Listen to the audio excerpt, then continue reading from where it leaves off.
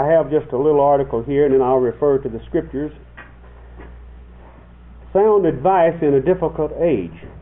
Now, when we say this to the young people, that they're passing through a period in their life that is difficult, well, we can also apply that to our own selves, because actually, in the mind of God, that's what we still are. We are still children in His sight. The only difference in the teenagers and us is that we have had just a little more experience. That's all. And doesn't mean that we don't need guidance from the Word, same as they do. And when we say to you, do this or do that, doesn't mean that we're the authority on the matter. What knowledge we have and the paths that we should walk has been come from the Word. Without the Word of God, we would be just as lost as anyone. So our remarks to you are not of our own origin. The only difference is that we're just older children than you are. The Lord Jesus indicated that this age would be noted for its problems and troubles, many of which result from the rejection of the Bible in the home. Today's difficulties are increased because teenagers and young people choose to flout both God and family. But the Scriptures ask us to manifest a wisdom and a maturity above our years, and therefore I have included the following advice to help you in your stand for the truth.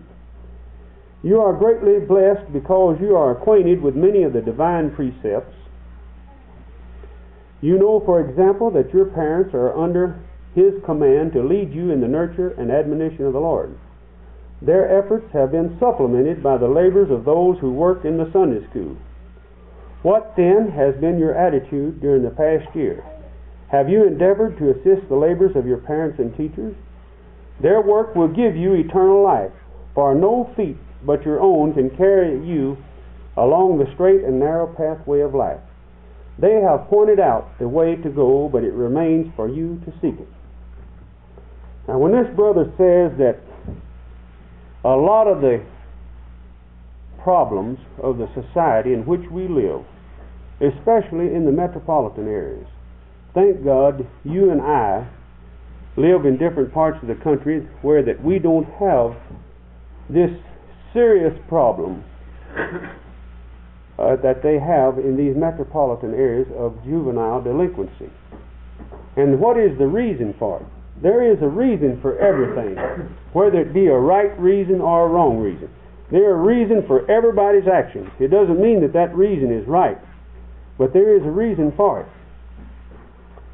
And most of it stems from the teenagers or children not being taught properly from infancy. Do you remember the example of Timothy? The Apostle Paul wrote the 2 letters to Timothy, 1st and 2nd Timothy. And what he told this young brother, and why this young brother was qualified to help the Apostle Paul in the work, he said that you have known, or you have been taught, the Holy Scriptures from infancy, or from birth. Or from birth or from your infancy you have known the Holy Scriptures. Well, for a child to know the Holy Scriptures, he has to be taught. So there was a good work of a mother and a grandmother teaching this young man the Holy Scriptures. And really that is the basic problem of the people in the East and the far West in these places. It is because of lack of home training. Lack of home training. Now, when our children, I know that all that we say to you, you say, well, it sounds old-fashioned. But remember that we have come down that same road step by step that you have. We're just a generation ahead, is all. And we know your problems. We know what you are up against, so to speak. And so what we want to do, we're not saying what we say to you in a spirit of condemnation. We're saying what we're in a spirit of helping, not to drag you down, but to lift you up. So we pray that what we have to say, that you receive it in that spirit. Also on the activity of a ecclesia. I remember when I was a boy, there were just a few children in the ecclesia like they are here and like anywhere else. But if you will help, do what you can, it doesn't mean that you have to do big things. Small things matter. Everything in the church is important, although how small it is. But if you will help and assist in the small things, it's just like you can draw an analogy between a natural life and a spiritual life. To do a larger job in your lifetime, in the material sense, in the way of making a living, you have to learn a small job first. And then you progress to a larger job. Same way it is in the church. Take care of the small things. In that way, that keeps everybody active. What did Jesus mean when he said, if you have given a cup of water in my name, you do so unto me? It means that regardless of how small or how menial the task is, that it is important in his sight. It is important. After all, is there any difference in us, we're flesh and blood, than in the people that he was surrounded with when he was on the earth? There's not one iota of difference in those people. He was instructing those people what he meant and how to do it. And that same applies to us. So we can't shirk the idea and say, oh, well, what I can do is not important. It is important.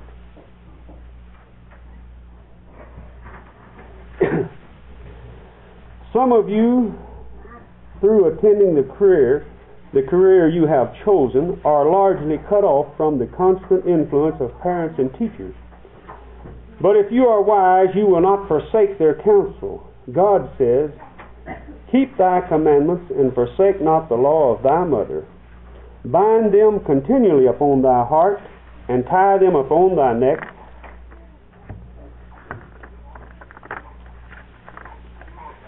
Whither thou goest, it shall lead thee when thou sleepest, it shall keep thee, and when thou awakest, it shall talk with thee. Now that is the importance of training a child when he is young, and when he is old he will not depart from it, because young minds are very receptive. It's just like Brother Gary gave an illustration. The older we get, the harder are our minds capable of following in that channel. If we would teach our children these things, regardless if they ever accept it, it is our duty to teach you what the Scriptures say, so that you will know. You may be among those class, maybe 25 or 30 years old, when the Lord appears, yet you're not baptized, you're not a baptized believer, but you will, with your knowledge of the Scriptures, you will be capable of recognizing that it is the Lord in the earth.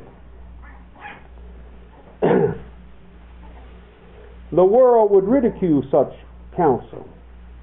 Many young people today imagine themselves much wiser than their seniors. But your parents have meditated upon the Word much longer than you have, and they know the long and oft times, many times, the bitter experience of trial and test. If you set at naught your God-fearing parents, the Almighty says, the eye that mocketh at his father and despiseth to obey his mother, the ravens of the valley shall pick it out, and the young eagle shall eat it. This is not an idle figure of speech. It means that God will not overlook the sin of rebellious children. Now, we had a question here yesterday about, does God recognize sin? Even those people that are not in covenant relationship with Him. Well, I think it would be very erroneous to come to the conclusion that people that do not obey the commandments of God, that they are not sinning against Him. All these laws that God has put into the earth, either people obey them or they disobey. It is very erroneous to say that just because you're not a baptized believer that you haven't sinned against God. This tendency to sin is born in every individual. And the only way that we can control it is by reading the Scriptures and applying it. I'm afflicted with it, you're afflicted with it. It is very erroneous to say that there is no sin outside the covenant.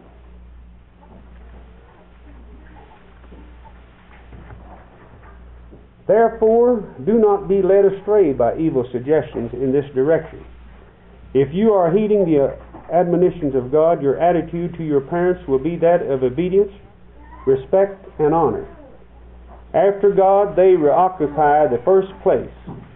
Let's just read over in Exodus. I'll just read 2 or 3 verses here in the 20th chapter of Exodus, and just give us these things are for our example.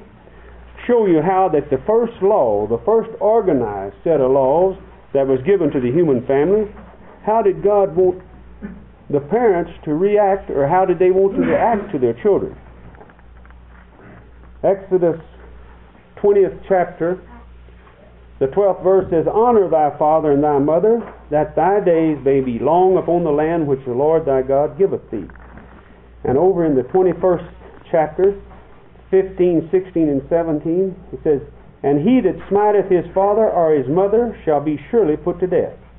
And he that stealeth a man and selleth him, or if he be found in his hand, he shall surely be put to death. And he that curseth his father or his mother shall surely be put to death. See, under the law of Moses, they had laws that were really strict. In other words, a disobedient child, one of these juvenile delinquents, so to speak, that are constantly causing trouble, like we see around these gangs in the metropolitan areas. Well, do you know what they would do with those children under the law of Moses? They would talk to them, and if they couldn't straighten up, they'd take them outside the village and stone them to death. So that God says, put the evil away from among you. In the New Testament, we have our scripture here confirming what God has meant from the beginning about the training of children. Ephesians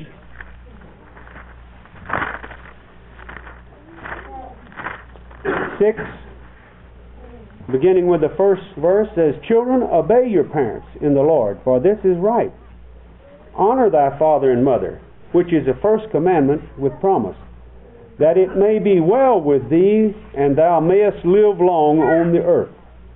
Now here is something that you say, well, the commandment was given to the Jews. It doesn't apply to us. Well, here is the Apostle Paul writing this letter to the church at Ephesus, saying that it may be well with thee, if thou honor thy father and thy mother, and thou mayest live long on the earth. Well, all of you are intelligent people.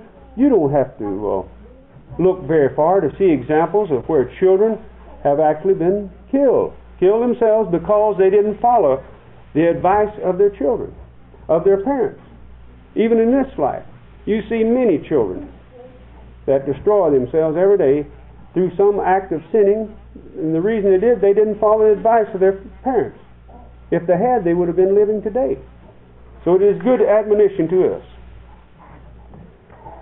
You may have commenced upon a career, and so it is your duty to reveal diligence in your work. Persevere in this, for fidelity to God demands diligence in daily duties. Set your face against idleness. An idler is a blot upon creation and an abhorrence to God and man. Here again you may have to go contrary to popular opinion.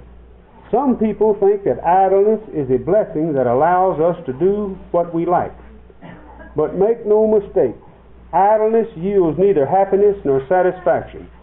It brings disease to the body and depravity to the mind.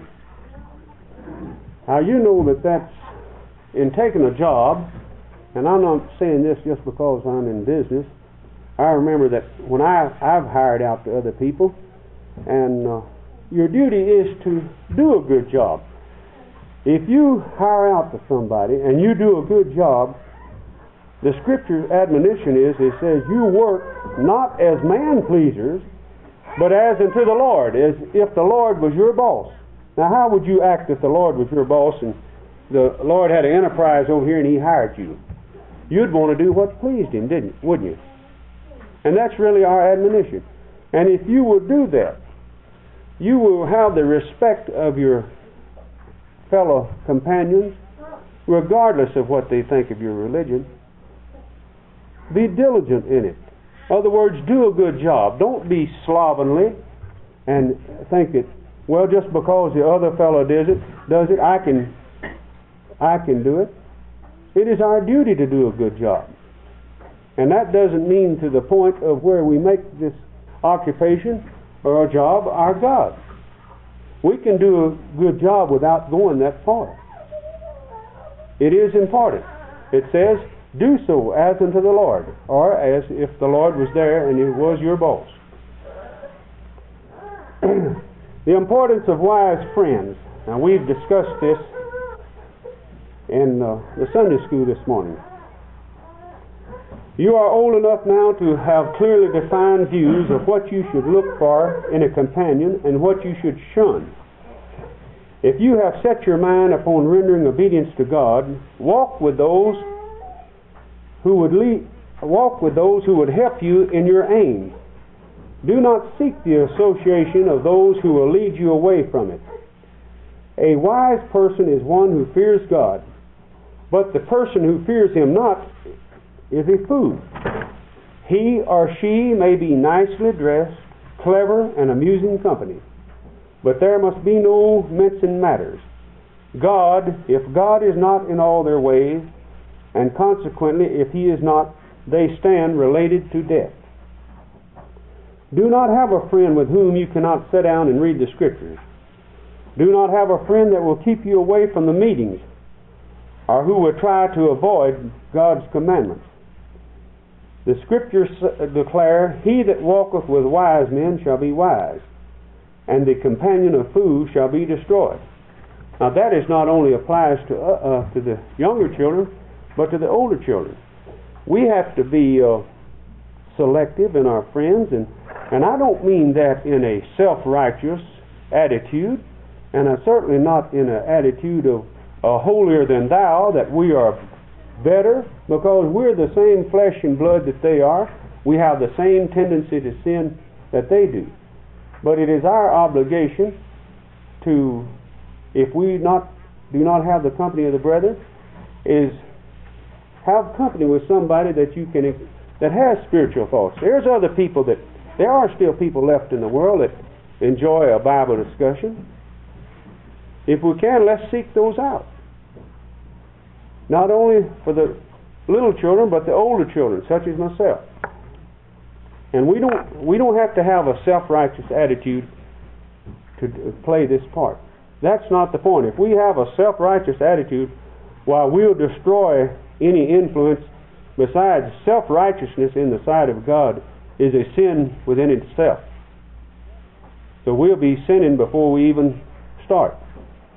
Self-righteousness is something that God does not want, because He said that no flesh can glory in my presence. And that's what self-righteousness is.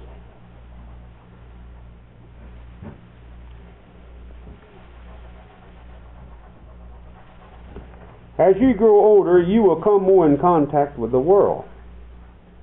Do not deceive yourselves with mistaken notions about it. God says that the friendship with the world is an enmity to Him. Therefore, be on your guard and beware of letting your affections go out to those in whose company you are ashamed to own God and are ashamed of God's friends. Remember, there is a class of people of whom God will be ashamed of when His day for recognition comes. And it will be largely made up of those who have been ashamed to make a stand for Him in the midst of an evil world. We'll read there in Mark.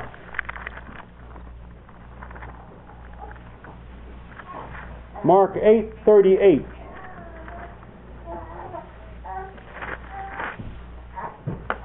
Says, whosoever therefore shall be ashamed of me and my words in this adulterous and sinful generation, of him shall also the Son of Man be ashamed when He cometh in the glory of His Father with the holy angels. So it just boils down to this.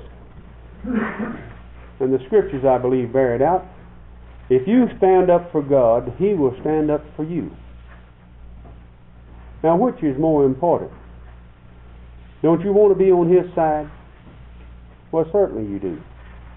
If you will stand up for God, He will stand up for you.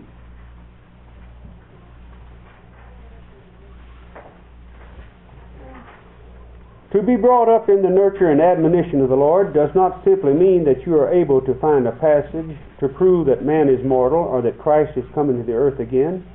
It carries with it much more than this.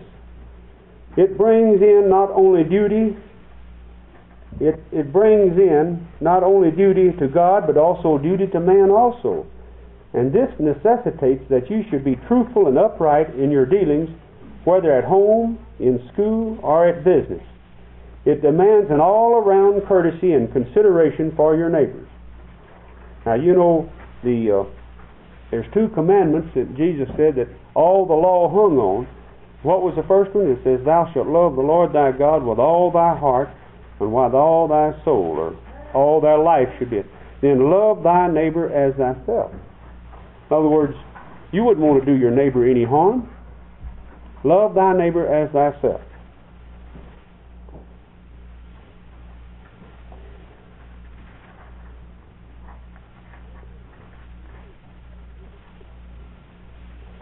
Where this behavior exhibits an absence of respect and deference toward seniors, an important element in the ways of God has been overlooked.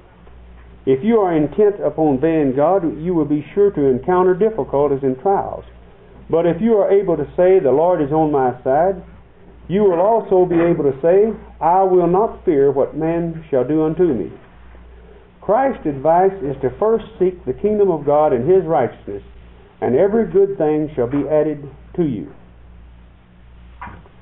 20 minutes to 12. I have a whole book here of scriptures, but I'll just hurry because we still have memorial service.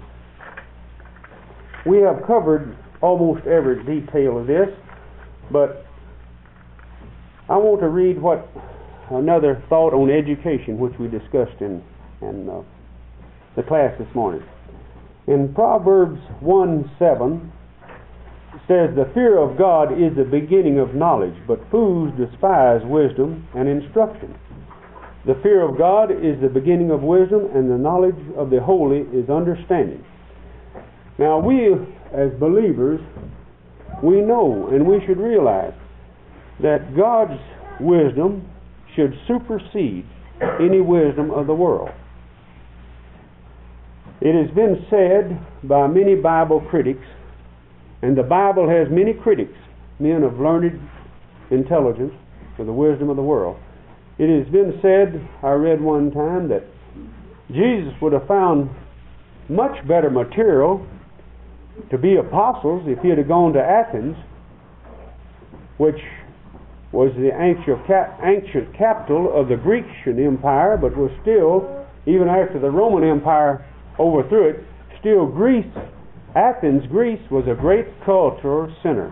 In other words, this Bible critic said that Jesus would have found much better material if he had gone to Athens and picked someone to be apostles that was very intelligent. And really, the only apostle that I can think of that was well educated was the Apostle Paul. The others, the Scriptures speak of them as being unlearned men. That is, unlearned in the ways of the world. So which is better? Education is fine if we don't put too much emphasis on it.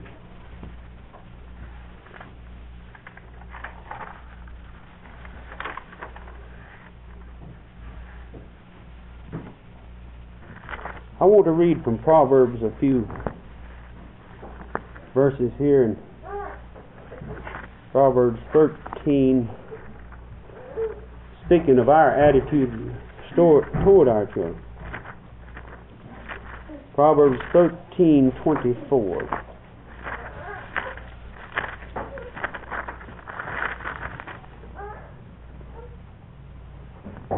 Say that he that spareth his rod hateth his son, but he that loveth him chasteneth him betimes. Another admonition that as children there's times that we have to use the rod. Just the same example that it says in the New Testament that whom the Lord loveth, He chasteneth. In other words, we have to be chastened by God. We have to be chastened by God. That's what our trials and tribulations are for chastening. They're for our learning, that if we are rightly exercised thereby. And the same way with chastening a child, it's not the idea that you are in anger, it's that you want to train this child in the way that he should go.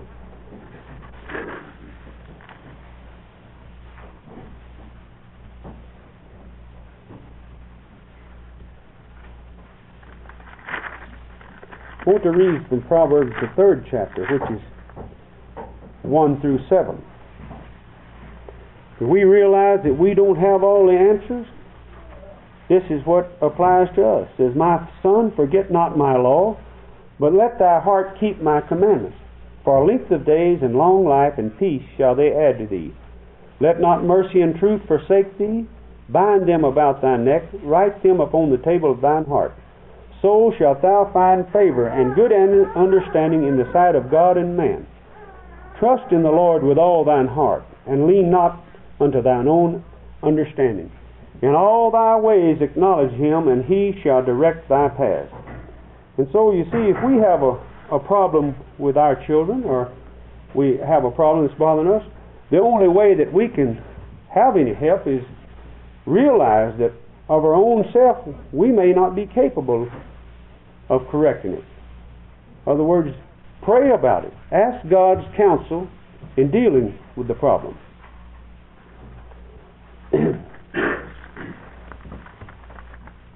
I want to read some in John.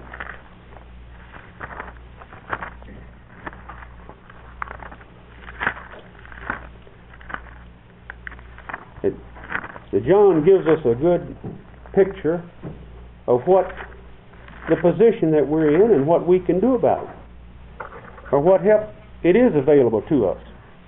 Now here's a setting that Jesus, it's right before the Garden of Gethsemane, and beginning with the 9th verse there, he's praying to God. He says, And I pray for them, that is, the apostles. I pray not for the world, but for them which thou hast given me, for they are thine. And all mine are thine. In other words, he's saying all that the apostles that belong to me are thine. And thine are mine, and I am glorified in them. And now I am no more in the world, but these are in the world, and I come to thee. Holy Father, keep them through thine own name, those whom thou hast given me, that they may be one as we are one. Well, how could they be one? The only way they could be one is He is one in purpose. While I was with them in the world, I kept them in thy name. Those that thou gavest me I have kept, and none of them is lost but the son of perdition, that is, Judas Iscariot, that the Scriptures might be fulfilled. And now come I to thee, and these things I speak in the world, that they might have my joy fulfilled in themselves. I have given them thy word, and the world hath hated them, because they are not of the world, even as I am not of the world. I pray not that thou shouldest take them out of the world, but thou shouldest keep them from the evil. They are not of the world, even as I am not of the world. Over there in the last verse of the previous chapter, he says, These things I have spoken unto you, that in me ye have peace. In the world ye shall have tribulation, but be of good cheer, I have overcome the world. So that is a promise to us. He says that we are in the world, but not of the world. But he also gave the promises, I have overcome the world. And take up your cross and follow me. He hasn't left us here without help. He says, I have overcome the world. And he says, you can too. You follow me. We'll never overcome the world to the extent of Jesus will. What it means is that we must make the effort. And he's promised us that we're not left to ourselves. If we felt like that we could solve every problem that we have ourselves, what does he mean by he says, but my burden, let's see, let me get it straight now. He says, it's in Matthew the 11th chapter.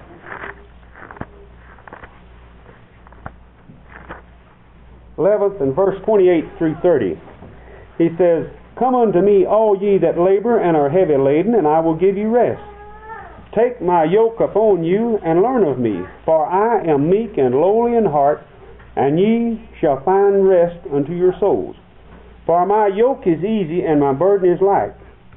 He says, in other words, he has an invitation for us to come unto him when our problems are heavy. He says, "For I am meek and lowly in heart." Now that's the condition that we have to come to him in. Not with the idea that we are self-supporting and that we can solve it ourselves. He says, "Take my yoke upon you, and learn of me, for I am meek and lowly in heart, and you shall find rest unto your souls." That is, for my yoke is easy and my burden is light.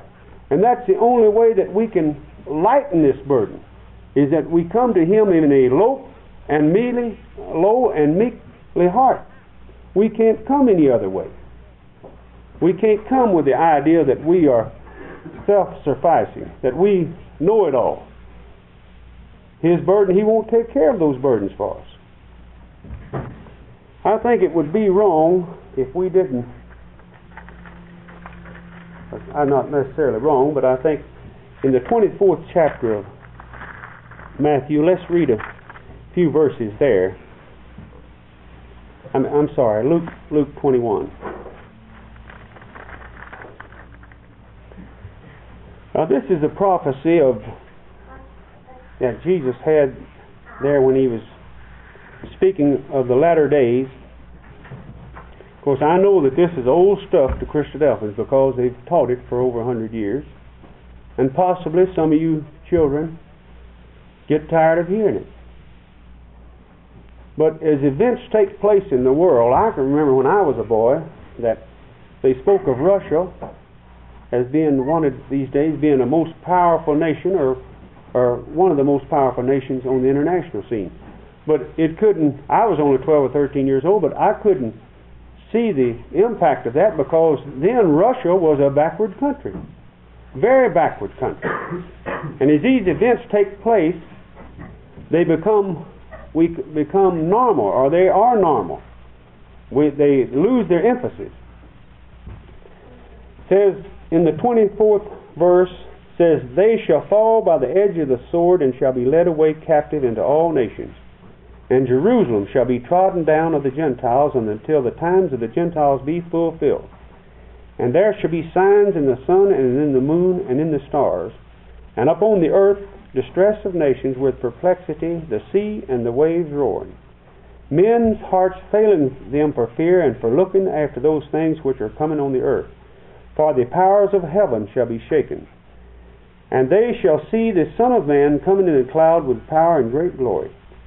And when these things begin to come to pass, then look up and lift up your heads, for your redemption draweth nigh.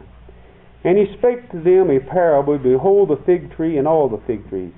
Now all biblical scholars, you don't have to take our word for it, all biblical scholars that have studied the Bible, they all say that the fig tree is a representative of the Jewish nation. "Behold the fig tree and all the trees. When they now shoot forth, you see and know of your own selves that summer is nigh at hand. So likewise, when you see these things come to pass, know ye that the kingdom of God is nigh at hand.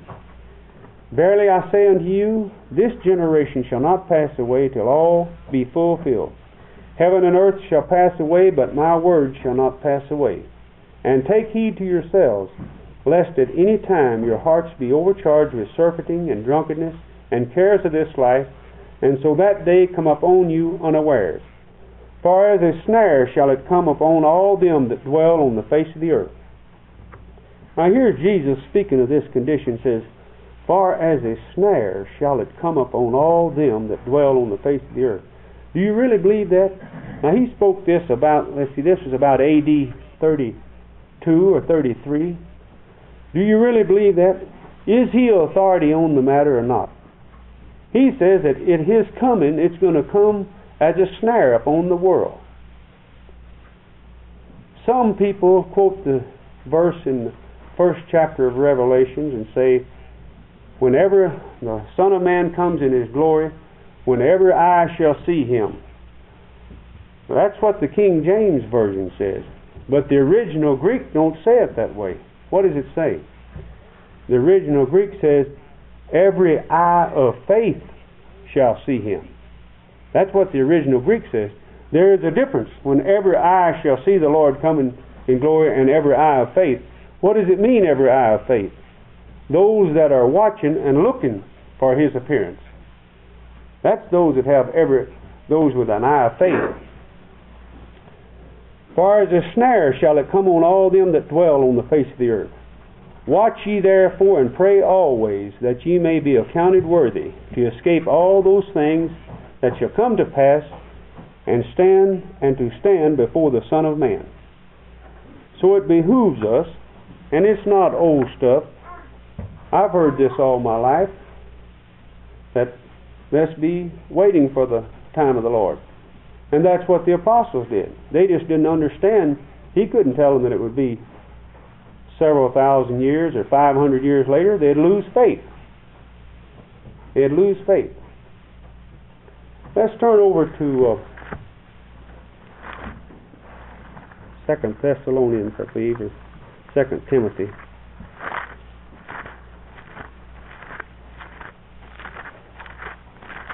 This is not on the subject, but it just gave a better thought.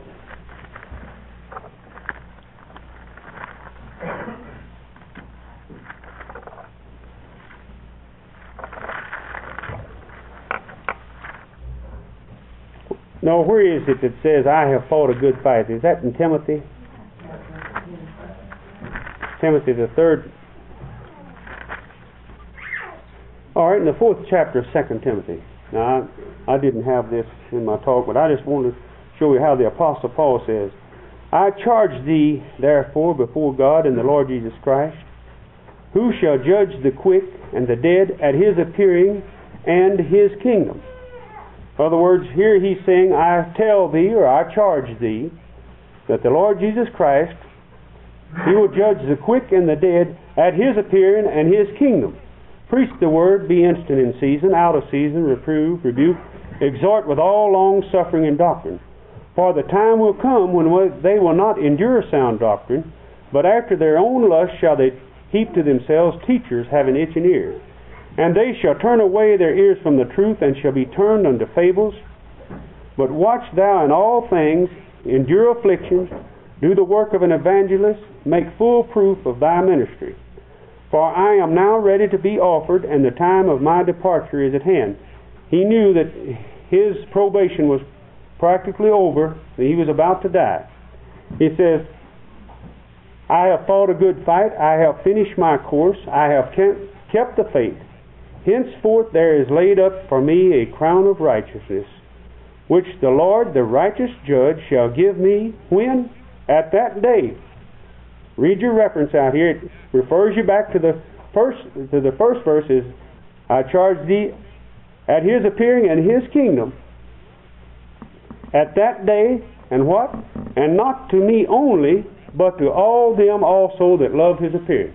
So you see, the judgment and the immortality is a collective thing. When the Apostle Paul died, he didn't wasn't granted immortality at that time.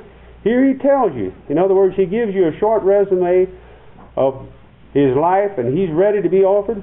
But he says, I charge thee at his appearing and at his kingdom, and not to me only, but to all those that love his appearing.